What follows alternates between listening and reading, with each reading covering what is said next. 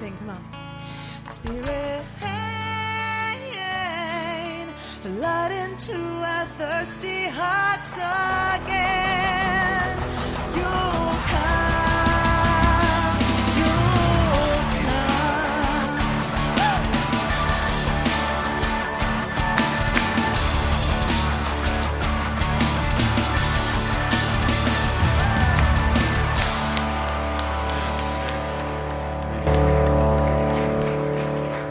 Amen. You can be seated.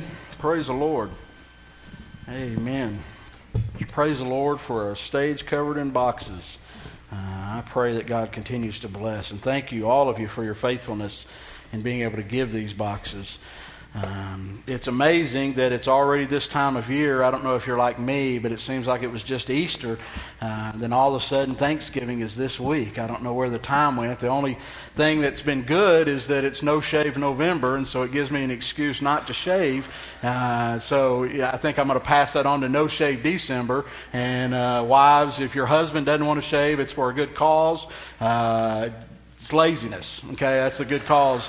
But no, that's what Thanksgiving season is on us. And, if you're like me, all of us probably have memories of Thanksgiving past, of memories of growing up and what Thanksgiving has meant to us. Always when it comes to this time of year for me, I think back to when I was a child, to when I was a kid. And Thanksgiving was always a special time to go to my grandmother's house, my grandparents' house. It was about 6 hours away from where we lived. And so we would have to drive and go and spend the night. And all the cousins lived away. And so aunts and uncles and cousins and everybody would come and gather at my grandmother's house. And it was just a special time. We'd all sleep on the floor or sleep in different rooms. And I can always remember, and it's amazing that it always takes me back. There are certain smells that make me think of that Thanksgiving morning at my grandmother's house. It's amazing to me how in times past we may forget what somebody's face looks like that is a loved one that's passed. We may forget the sound of their voice even. We may forget conversations we had. But it's so incredible to me that you can smell something and it becomes so real in your mind of a time or a place in your past. For me, it's this mixture of coffee brewing and bacon cooking, because everything we ate had bacon in it, and so they would always cook bacon all night for the grease, and ham and homemade bread. And if I smell those things, especially when it comes together, I'm 9 years old again, laying in one of my grandmother's big beds with a comforter around me. I remember waking up and just that smell coming over me. Now, I say 9 because it all went sideways when I turned 10. Because you see, when I turned 10, I was supposed to move from the kiddie table to the big table. But that year, my aunt went and got married and invited her new husband to Thanksgiving, and it bumped me back to the kiddie table for 4 more years. Now, not that I'm bitter or anything, but when you're the oldest cousin, by 6 years, and there's 15 of you, and, you're 10, and they're 4 and under, the kiddie table is really the kiddie table. And, good memories, bad memories, we all have memories, right? You can't pick your dysfunctional family. Not all of them are Norman Rockwell. Matter of fact, for us, to be honest with you, there was always, when you get family members together, there always seems to be some tension. Always seems to be some kind of stress, And for us, it was always who gets what room, who has to sleep on the floor, whose kids are nice, whose kids are not nice, whose kids are acting out. And there always was this tension that was underlying everything. And it seemed like by the time we ate Thanksgiving dinner, everybody was just kind of on edge, ready to go at each other. And I mean, that's not to say anything. When the Oilers played the Cowboys back in, I'm from Texas, and so they used to show Oilers versus Cowboys on Thanksgiving, and that would bring my cousins and aunts and uncles to blows almost. And so Thanksgiving turned from memories to just this horrible, tension-filled time. And, some of you, am I the only one that has those? Amen? Anybody else relate? Can you relate? Amen. I saw some of you when I was talking about it, you kind of tensed up, and your eyebrows kind of wrinkled, just thinking about this week. I never understood. My dad used to, after we would eat, my dad would always leave because he had a friend from college that lived in the same town, or his in-laws lived in the same town, and they would leave and go to the movies right after the meal. And I always thought, that is just strange. How do you leave your family and friends? And then when I got about 15, I was like, Dad, please take me, right? And so I understand the tension.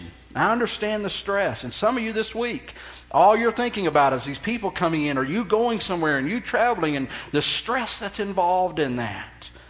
How do we survive Thanksgiving? No, better yet, how do we not just survive? How do we make Thanksgiving really an environment of thanks, an environment of grace, an environment of love, instead of a place of stress? Well, the good news for you and I this morning is John has an app specifically for that.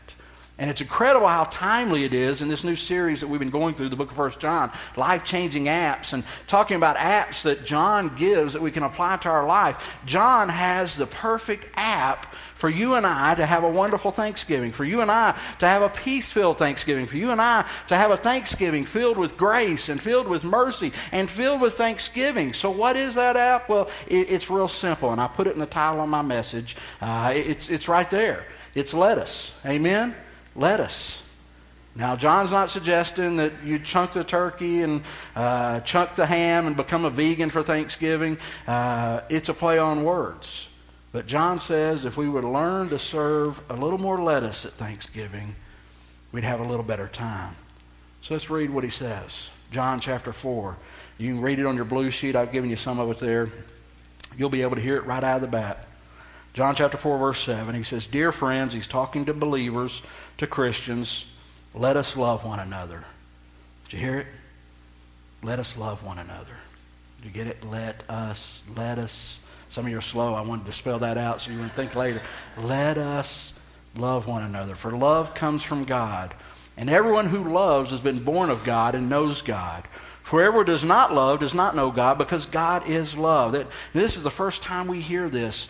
John, he's coming back to his favorite topic, which is love. It's what his gospel's based on. It's the central theme of this. And all of a sudden he throws out this incredible description of who God is.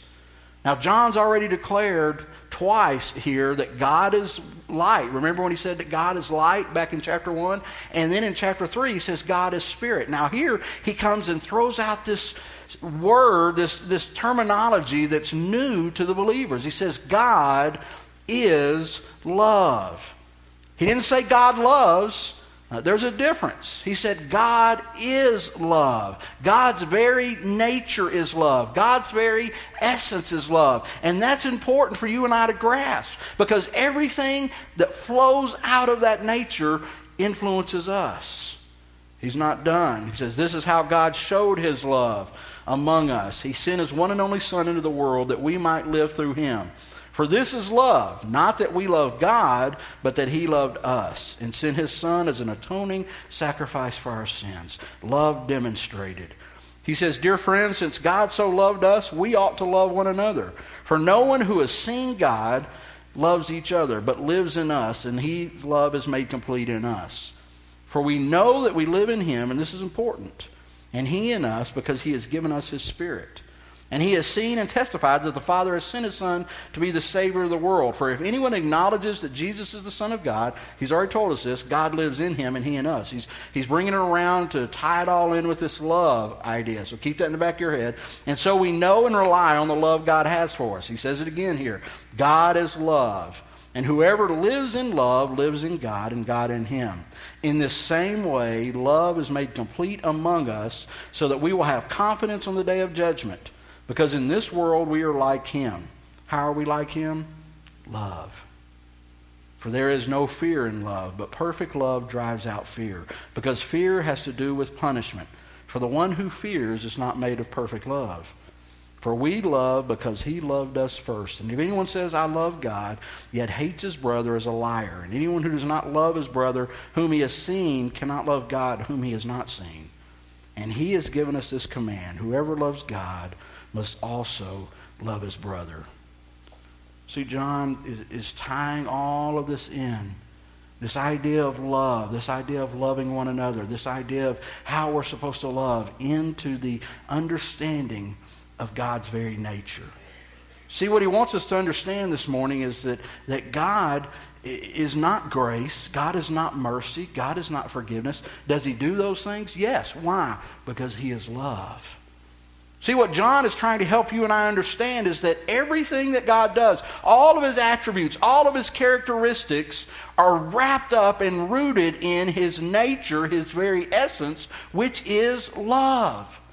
You see, even God's punishment for sin, his punishment for the thing that he hates, it comes out of his love nature. He so loves that he can't stand that which steals and kills and destroys. See, it's all wrapped up into the idea that God, at his very essence, at his very core, is love. Now, if you can wrap your head around that, it has some incredible implications for you and I, and some incredible implications for what he's trying to say to us about letting us love one another. You know, the Bible uses 3 words for love in the New Testament. And I'm sure you've heard people talk about it, and I think I've even taught on it before. The first one is eros, which is where we get the word erotic. It is not really used in the New Testament, but it's alluded to. It's described. And that eros is a physical love. It is a love attracted to somebody physically. Now, usually when you say erotic or you see eros in the church, people kind of go, oh, well, that's kind of strange. No, this is good stuff. You see, I think we've been so turned around, allowed the world to define what eros is to us and erotic is to us, that we automatically think that it's bad. You know, eros, that love that comes from a physical attraction, is given to us by God. And so there are times when he talks about the physical attraction of love. And then there's the other word, phileo, which is where we get the word Philadelphia. It is brotherly love, or a love that is companionship. This is the love that most of us have one towards another. It's a love that's based on mutual love, mutual acceptance. I love you because you love me. You give me or do something for me, and then I will respond to that. It's a love that's not a bad love, and none of these are bad loves, but it's not the ultimate love. It is a love that can be lost. Phileo is a love that is conditional. It's a love that is wrapped up into this idea of what's best for me.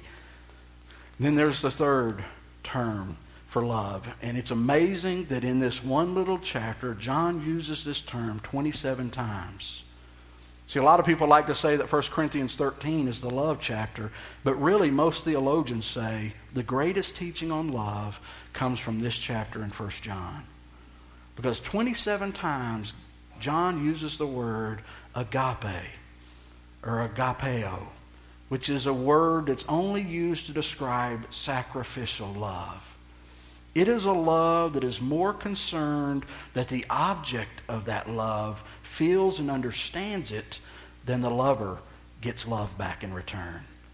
You see, it is used to describe the very nature of God, sacrificial, giving love. Matter of fact, in the Old Testament, the word that's used to describe God's love in Hebrew is chesed. And that word is always described as loving kindness, tender loving kindness. So you see what John is saying here now. I want you to hold all this, keep in your back pocket, because we're going to bring it back forward. I want you to hold on to this, because I want you to see how this ties into Thanksgiving. You see what God is saying, or John is saying about God, is that God is, at his very nature, agape. He is sacrificial love. And because he is sacrificial love, he now allows us, because of his love, which is now inside of us, to give agape to other people. You see, because he is agape, because he is love, we now can give this kind of selfless love to other people. You see, what we need at Thanksgiving is not more phileo. You see, we come to Thanksgiving, we come with our family members and we offer phileo, which is a brotherly love. What he is saying is the answer for the church, the answer for the problems that we're facing, the call of the church, the command of the church, because see, all this really goes back to what Jesus said. I give you a new command in John chapter 8, love one another. It all comes back to this idea that we were created and redeemed to love. Now, I want you to get what John is saying. And I don't want you to get lost in this, because it's going to sound like some different words. But if you can grab a hold of this, you'll begin to understand agape. You see, what John is arguing in this passage, it's really his catch. It's what he's trying to bring around, is that you can't express agape. I want you to hear me. You can't give agape until you have experienced agape.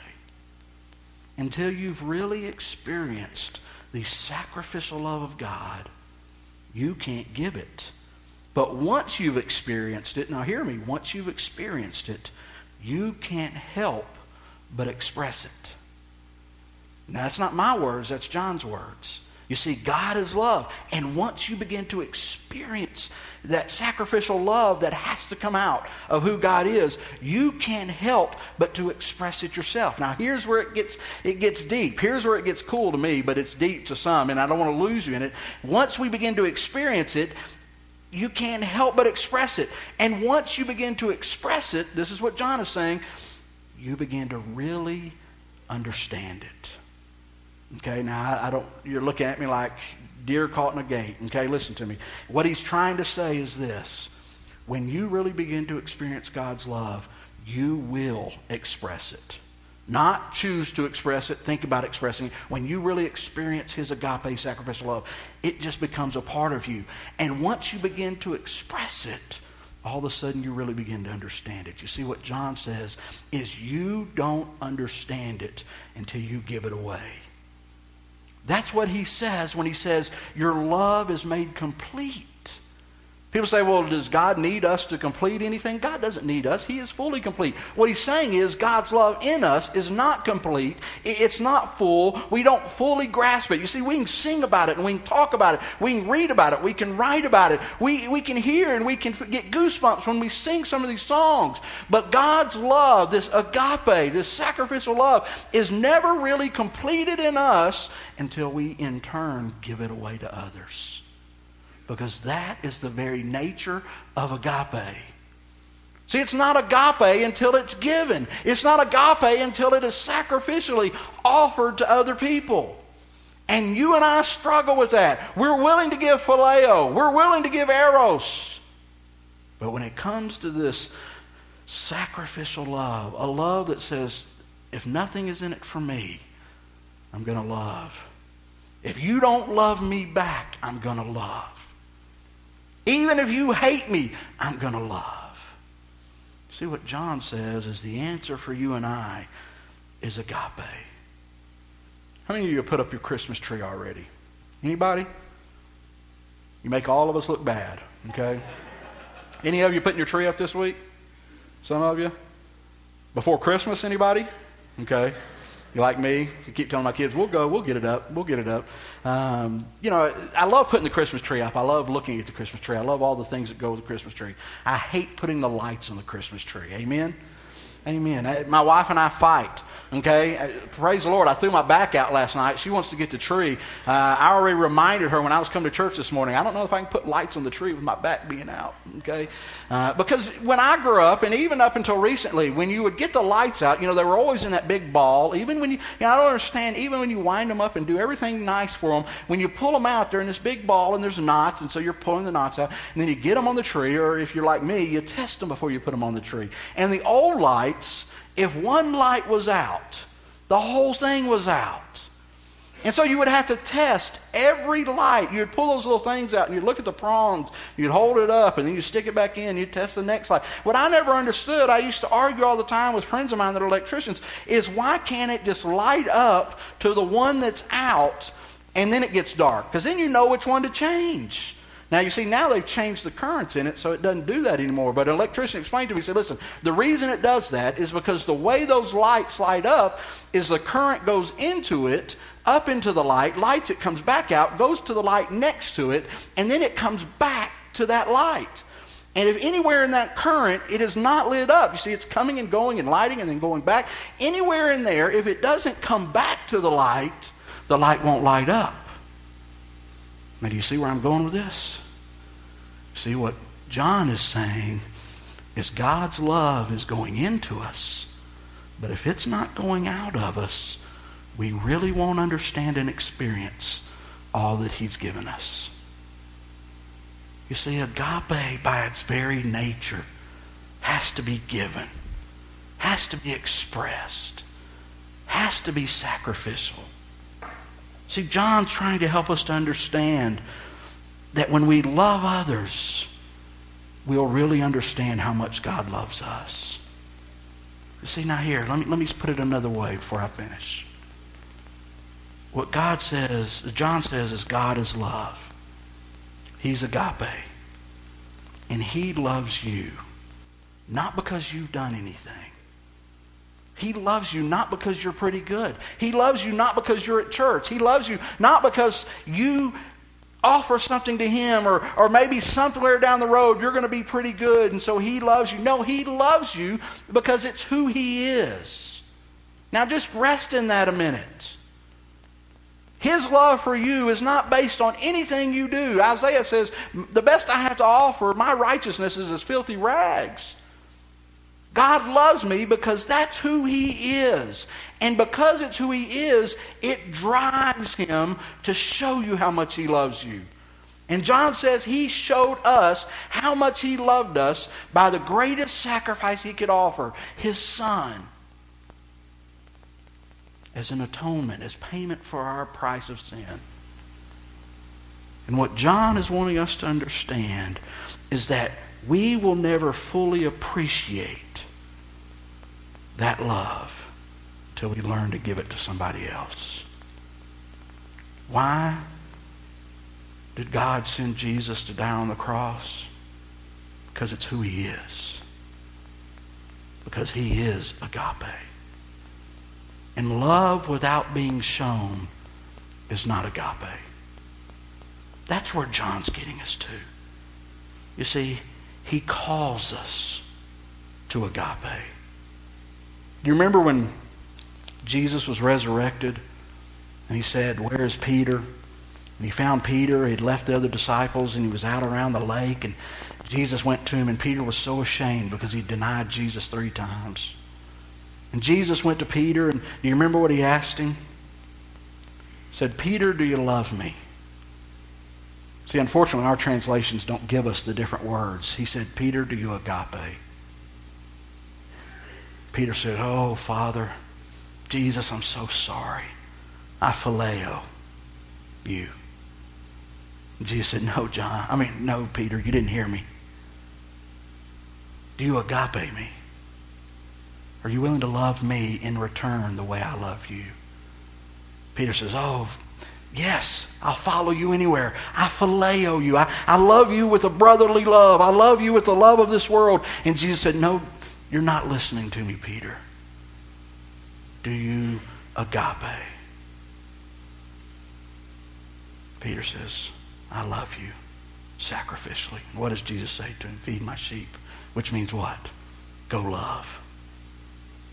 You see, that's the picture he's trying to paint. John says, how do you know you're a believer? Because agape is pouring out of you. Now here's something I want you to catch. Changes everything that we say. Changes the way that we say them. You see, if that's true, if what John says, you have a new nature, you have God's nature living inside of you. And God's nature is love, so you know how love living inside of you. It is not that you have to choose to love someone. When you don't love someone, it is because you chose not to. Because you see, love is what comes out of you.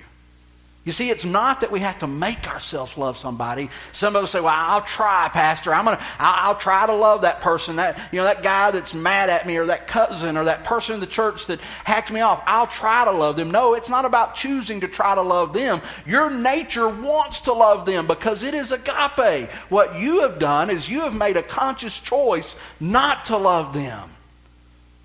Did you see that? See, John says, just like Jesus' love and God's love has to be poured out, it is the same for you. Love is crying out to be given. The agape inside of you, that God nature inside of you, is crying out to love those around you. But what we do is we put the brakes on it and we stop it and we quench the Spirit. So it's not about us choosing to love somebody. It's about us letting go of ourselves so who God is in us can love. Is that not so cool? Is that not so freeing to understand that you and I struggle with this? Now, why don't we just love then? If God's agape is in us and we're called to love, why don't we go to Thanksgiving this Thursday and just all of a sudden show a sacrificial love? Because John identifies it. What did he say? Over here in verse 18, listen. For there is no fear in love, but perfect love drives out fear. See, the greatest thing that keeps us from loving, the greatest thing that puts the brakes on the love that God's given us, is we're afraid. We're afraid to love. So we put the brakes on. Why are we afraid? We're afraid we'll be rejected. See, we're afraid to give love to somebody because we're afraid how they'll respond. We're afraid what someone else may say. We're afraid what somebody else might do towards us. Some of us are afraid to love because we've been hurt before. Remember when my mother passed away?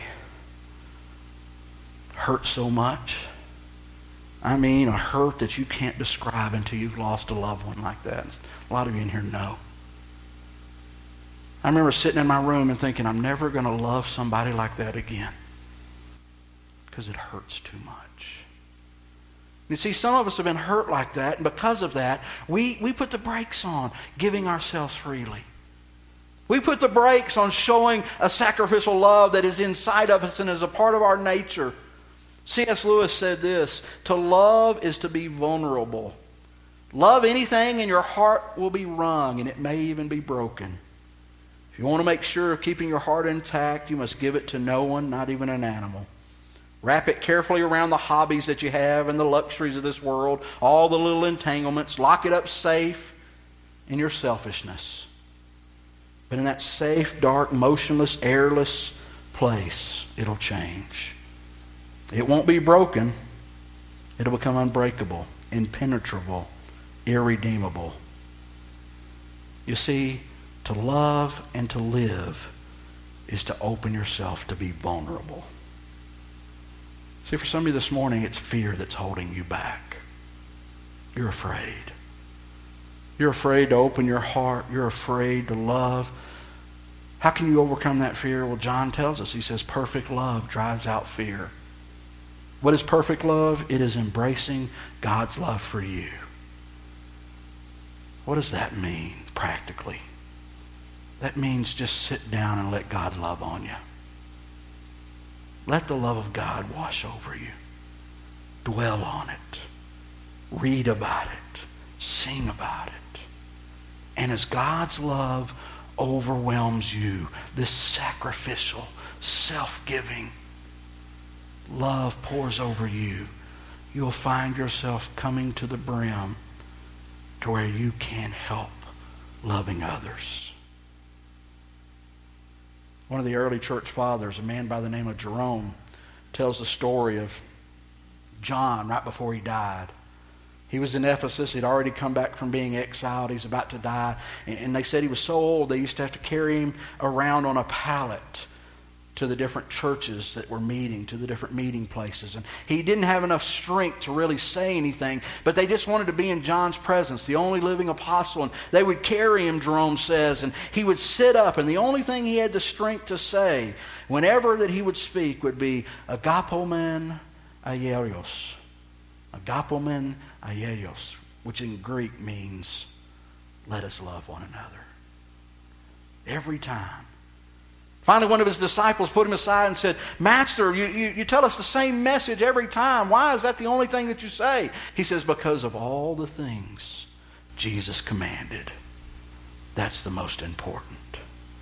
And if we can grab that, it's enough. You see, what I'm telling you this holiday season, let us love one another. That crazy in-law that makes you so mad, let us love. That relative that gets on your last nerve, let us love. Guy that's going to cut in front of you when you're going to the mall on Friday to get that special gift, let us love. Not because we choose to, but because it's who we are. John says the answer, the app, is agape. And the good news is, it's inside of you. Let's pray. Father, we thank you for your grace and your mercy and your love. We thank you that, Father, you bless us with your nature, and your nature is sacrificial love. God, we ask this morning as we close that, Father, it wouldn't be about us making an effort. It would be about us overflowing. Father, so many of us don't love because we're afraid. So many of us don't love because we've put the brakes on it or we've shut it out. God, that's not who we are. Father, this holiday season, I pray that some Christ followers would overflow with agape. And it would change their family. It would change their gathering. In your name, amen.